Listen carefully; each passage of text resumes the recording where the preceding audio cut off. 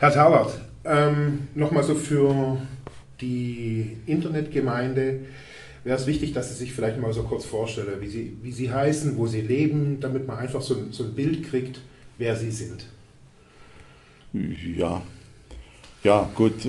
Ich bin selber Bad Dürrheimer von Geburt und Eingemeindung aus und lebe aber seit 1976 in Bad Dürrheim und war auch dort 20 Jahre beruflich tätig, und zwar als Mitglied der Geschäftsleitung der Kur- und Bäder GmbH, und habe aus dieser Arbeit heraus, die touristisch und bäderwirtschaftlich geprägt war, gesehen, wo der Bedarf für ein Angebot ist, das wir schaffen wollen.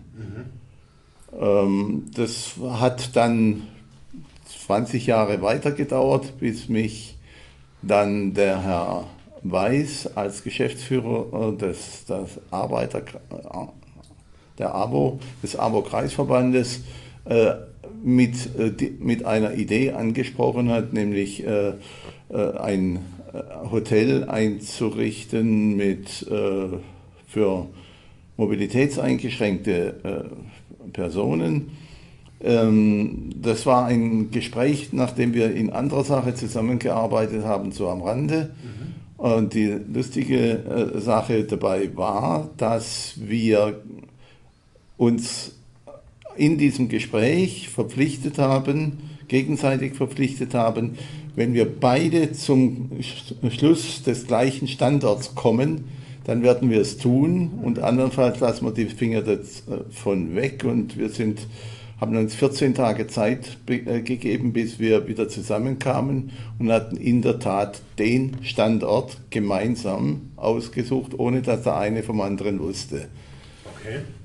Und mit dieser Sache sind wir dann gestartet und haben dann auch festgestellt, dass das Gelände, was in Frage kommt, was ja dem Orden, dem Grifioner Schwesternverband gehörte, bereits in der baurechtlichen Verplanung als reines Wohngebiet war. Ausgliederung aus einem Sondergebiet, und wir wussten, dass wir innerhalb von weiteren 14 Tagen eigentlich diese Entwicklung stoppen mussten, und sind dann auch zum Bürgermeister gegangen, zum Bürgermeister Klump, der uns von Anfang an sehr unterstützt hat, und haben ihm berichtet, was wir vorhaben, und er hat dann das schon beträchtlich vorangeschrittene Baurechtsverfahren zur Umgliederung des Sondergebiets in Wohngebiet hat er dann gestoppt, und wir sind dann in Verhandlungen gegangen und haben dann versucht, den Orden, also den Eigentümer, den Grifioner Schwesternverband, zu überzeugen, dass dieses Nachfolgeprojekt in Bad Dürrheim beim Solemar einfach ein guter Standort ist und eine gute Idee. Und auch der Orden ist dann, der Grifioner Schwesternverband, ist dann auf diese Idee mit eingestiegen. Wenn wir nochmal kurz einen Schritt so zurückgehen, Sie waren bei der Kur- und Bäder, quasi, also kannten quasi die Eigenheiten von sagen wir, Hotel, von Tourismus, von den Bedarfen in Bad Dürrheim. Ja.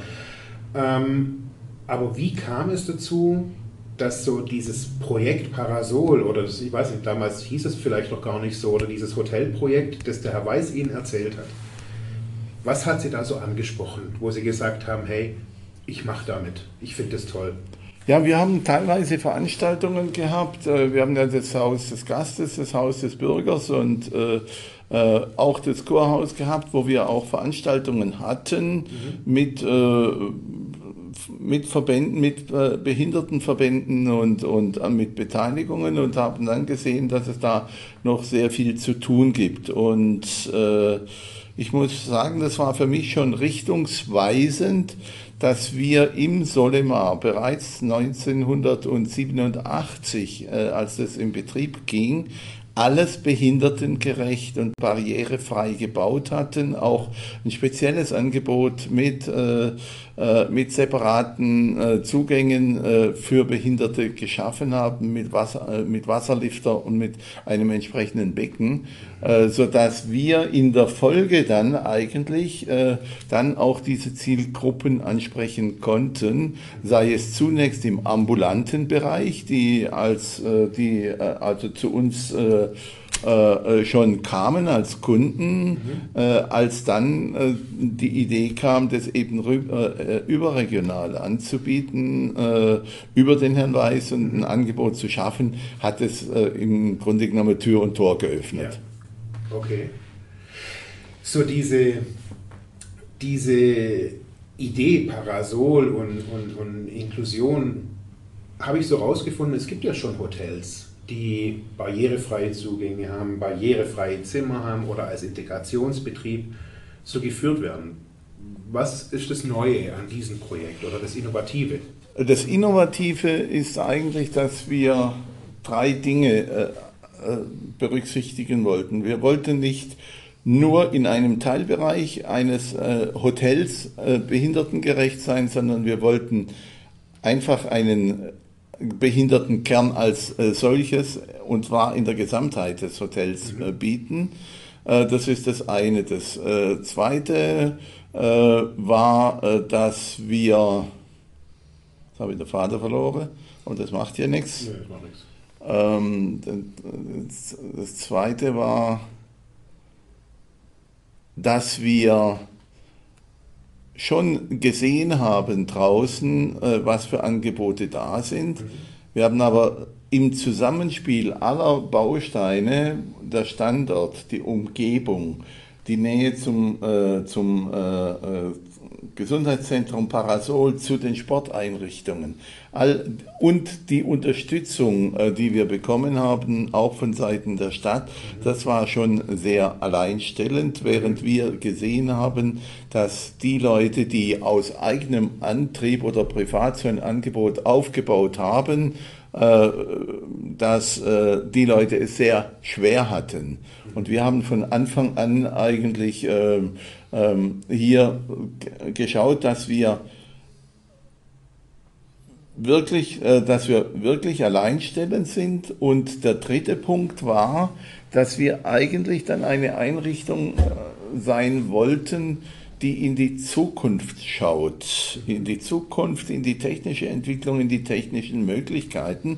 Deshalb haben wir ja auch einen Schwerpunkt bei unserer Konzeption jetzt dahin gelegt, dass wir mit der HFU in Furtwangen oder mit dem Forschungsinstitut in Karlsruhe oder mit der Hahn-Schickert-Gesellschaft oder mit der Dualen Hochschule, die uns von Anfang an, Dualen Hochschule Baden-Württemberg, die uns von Anfang an begleitet hat, dass wir mit denen einfach diese Zukunftsgestaltung angehen wollten. Und wir aber allerdings gesehen haben, dass das nur natürlich auch möglich ist, wenn wir dementsprechende Förder- und Finanzmittel, die nicht rückzahlbar sind, das quasi als Eigenkapitalersatz akquirieren können.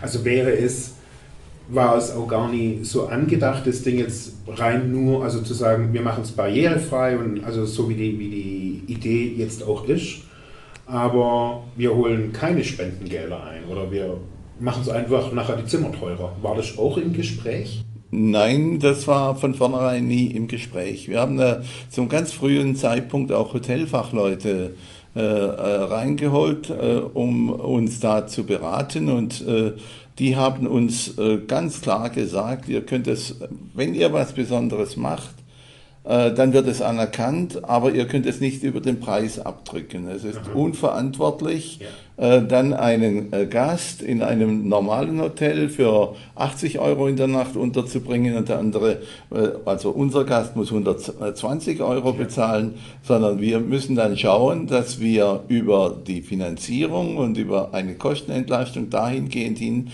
bekommen, dass wir eben auch für 80 € das vermarkten können und dass wir dementsprechend auch diese Leistung anerkannt bekommen, auch von unseren zukünftigen Gästen. Ja.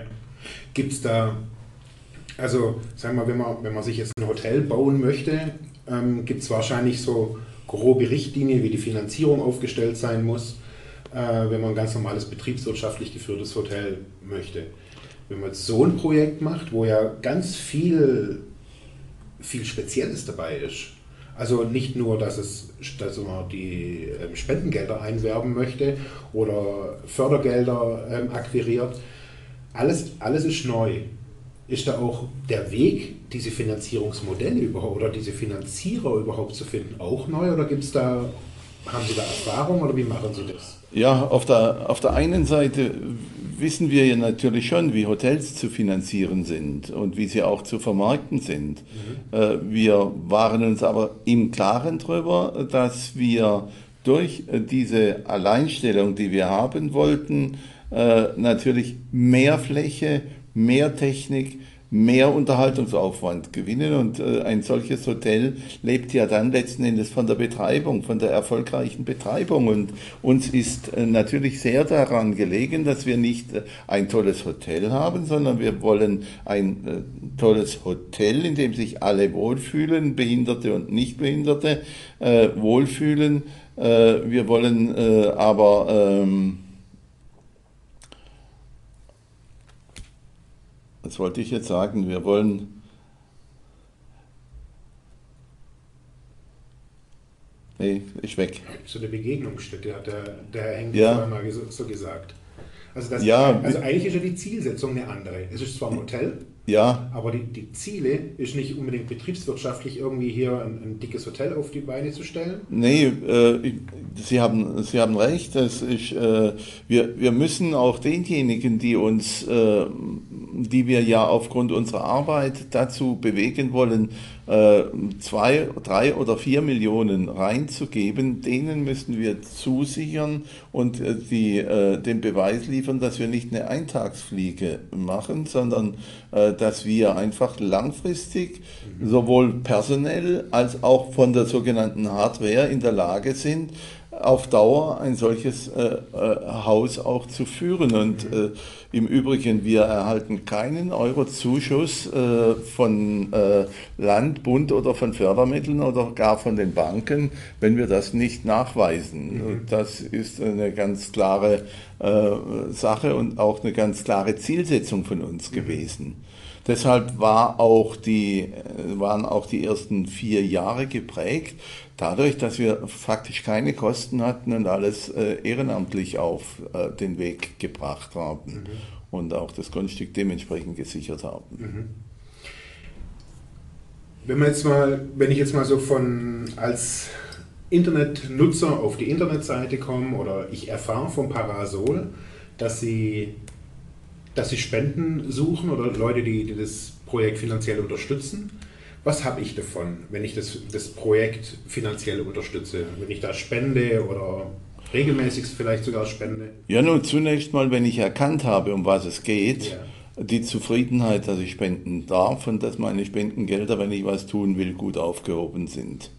Das ist also das eine. Und alles, ja, das ist so der Hauptgrund. Wir werden dann schon überlegen, dass wir denjenigen, die dann spenden, sei es kleine Beträge, größere Beträge und, auch die Wertschätzung dadurch geben, dass wir innerhalb des Hauses eine Spendertafel anbringen oder vielleicht dann doch die eine oder andere Vergünstigung im Preis oder in den übrigen Leistungen geben, sodass also indirekt dann doch ein Leistungsaustausch, ein Gegenwert da ist.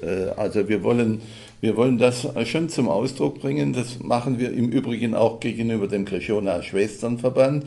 Die Wertschätzung, der Schwesternverband war ja über 80 Jahre wirkungsvoll in Bad Dürheim tätig und als sogenannte Hommage an diese Vergangenheit werden wir als Gegenleistung ein sogenanntes Krishona Stüble oder eine Krishona Ecke oder einen Vortragsraum benennen, damit all diejenigen, die das als Krishona Schwestern als Krishona-Einrichtung kannten, dass all diejenigen sich dann auch wiederfinden in diesem Haus.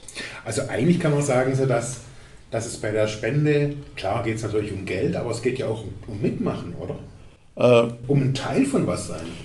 Wenn wir erkennen, alle miteinander erkennen in unserer Gesellschaft, dass es jeden treffen könnte, heute und gestern und morgen treffen könnte, dass er froh ist, dass es eine solche Einrichtung gibt, dann bin ich schon der Meinung, wenn die Leute dann auch richtig informiert werden und gut informiert werden, wenn wir die nötige Transparenz walten lassen, dass die Leute mit Freude was geben. Und uns geht's, und wir gehen sogar so weit, dass wir davon ausgehen, dass in der heutigen Zinspolitik und Finanzpolitik wir auch Nischen entdecken, zu Leuten oder zu Finanzierungsinstituten, die eben nicht 7% Rendite haben wollen, sondern die mit 2% einverstanden sind.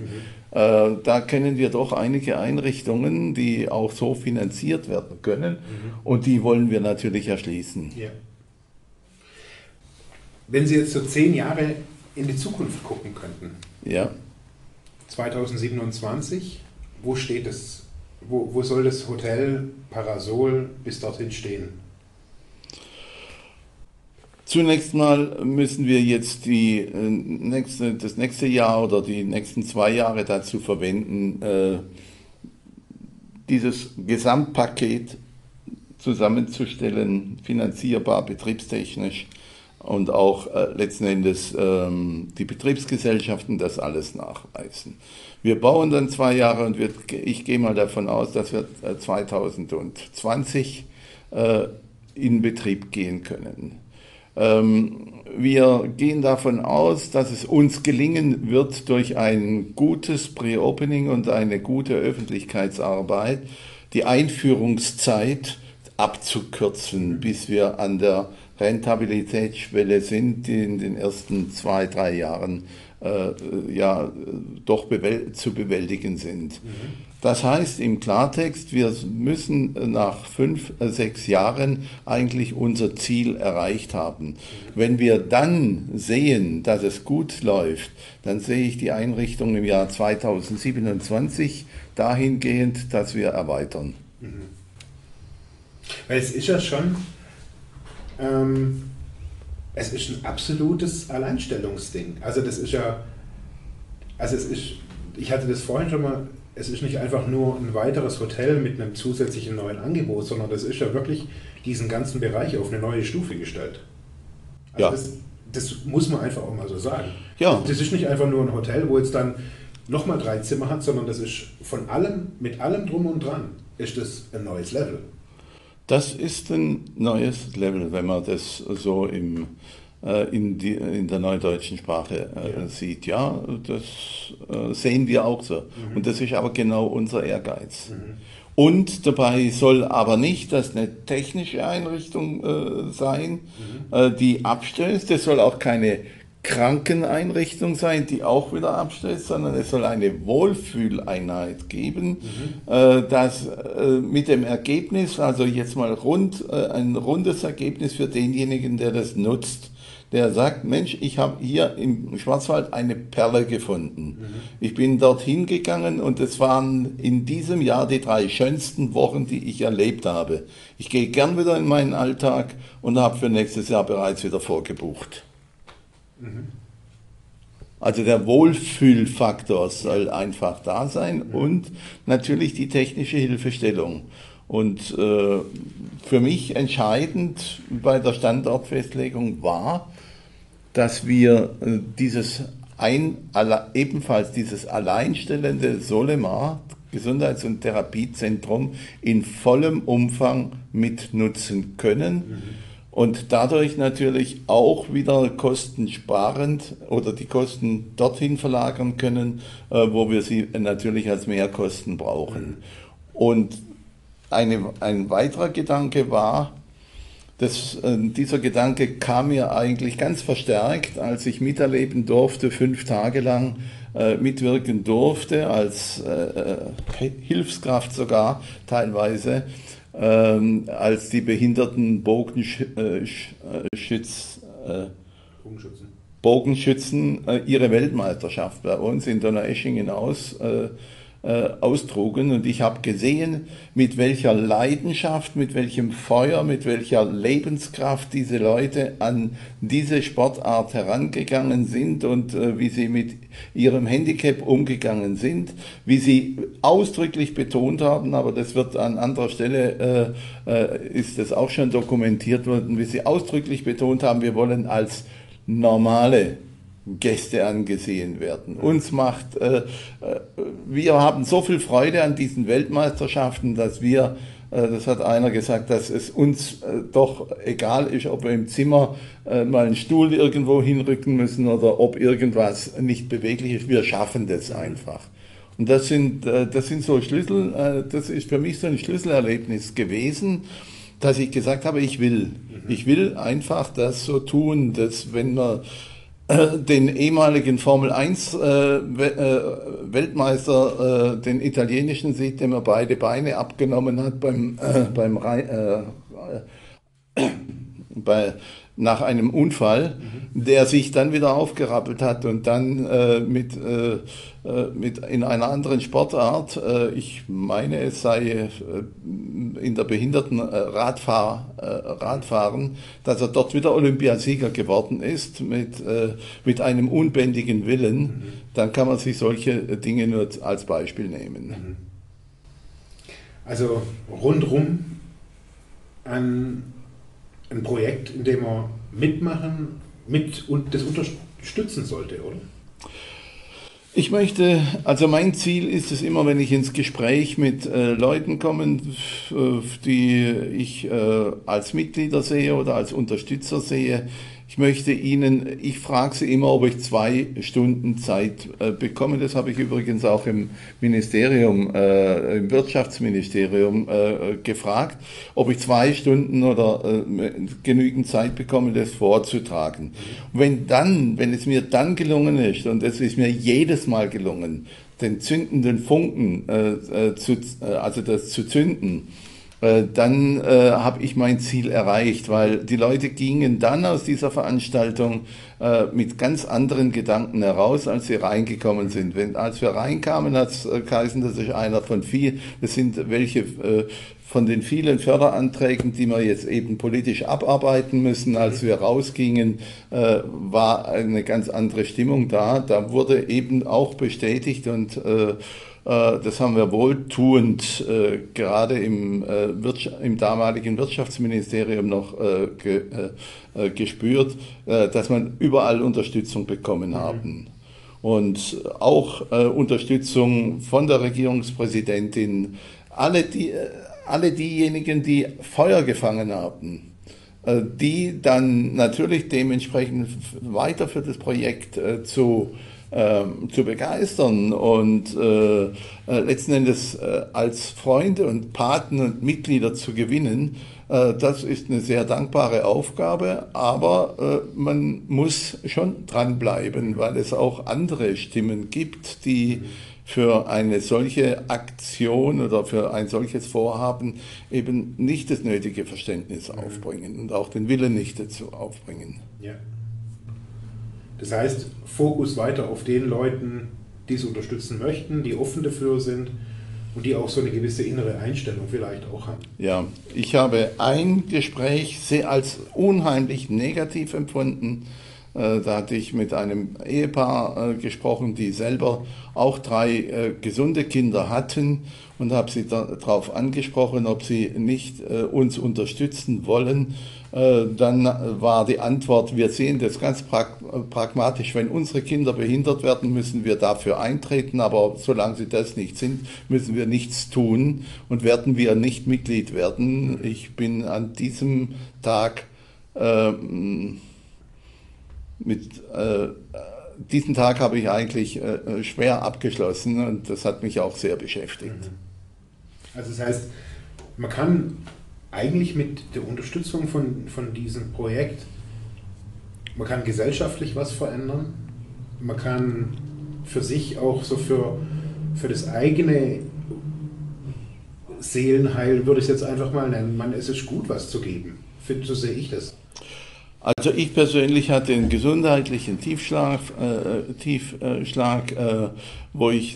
aus dem ich wieder gut herausgekommen bin, und ich habe für mich gesagt und Bilanz gezogen, was ich eigentlich dann noch machen will, und ich habe gesagt, dass ich der Gesellschaft etwas zurückgeben will und dass ich von meinen beruflichen Fähigkeiten und von meinem beruflichen Wissen von 40 Jahren in der Projektentwicklung etwas weitergeben möchte, in dieses Projekt reingeben möchte. Das ist ja auch eine Form der Förderung oder der Kostenminimierung. Und als dann, wie gesagt, der Herr Weiß mit der Idee kam, dann war eigentlich dieses Projekt geboren. Ich bedanke mich. Ich bedanke mich wirklich für die Offenheit. Fand ich richtig toll. Ja, okay.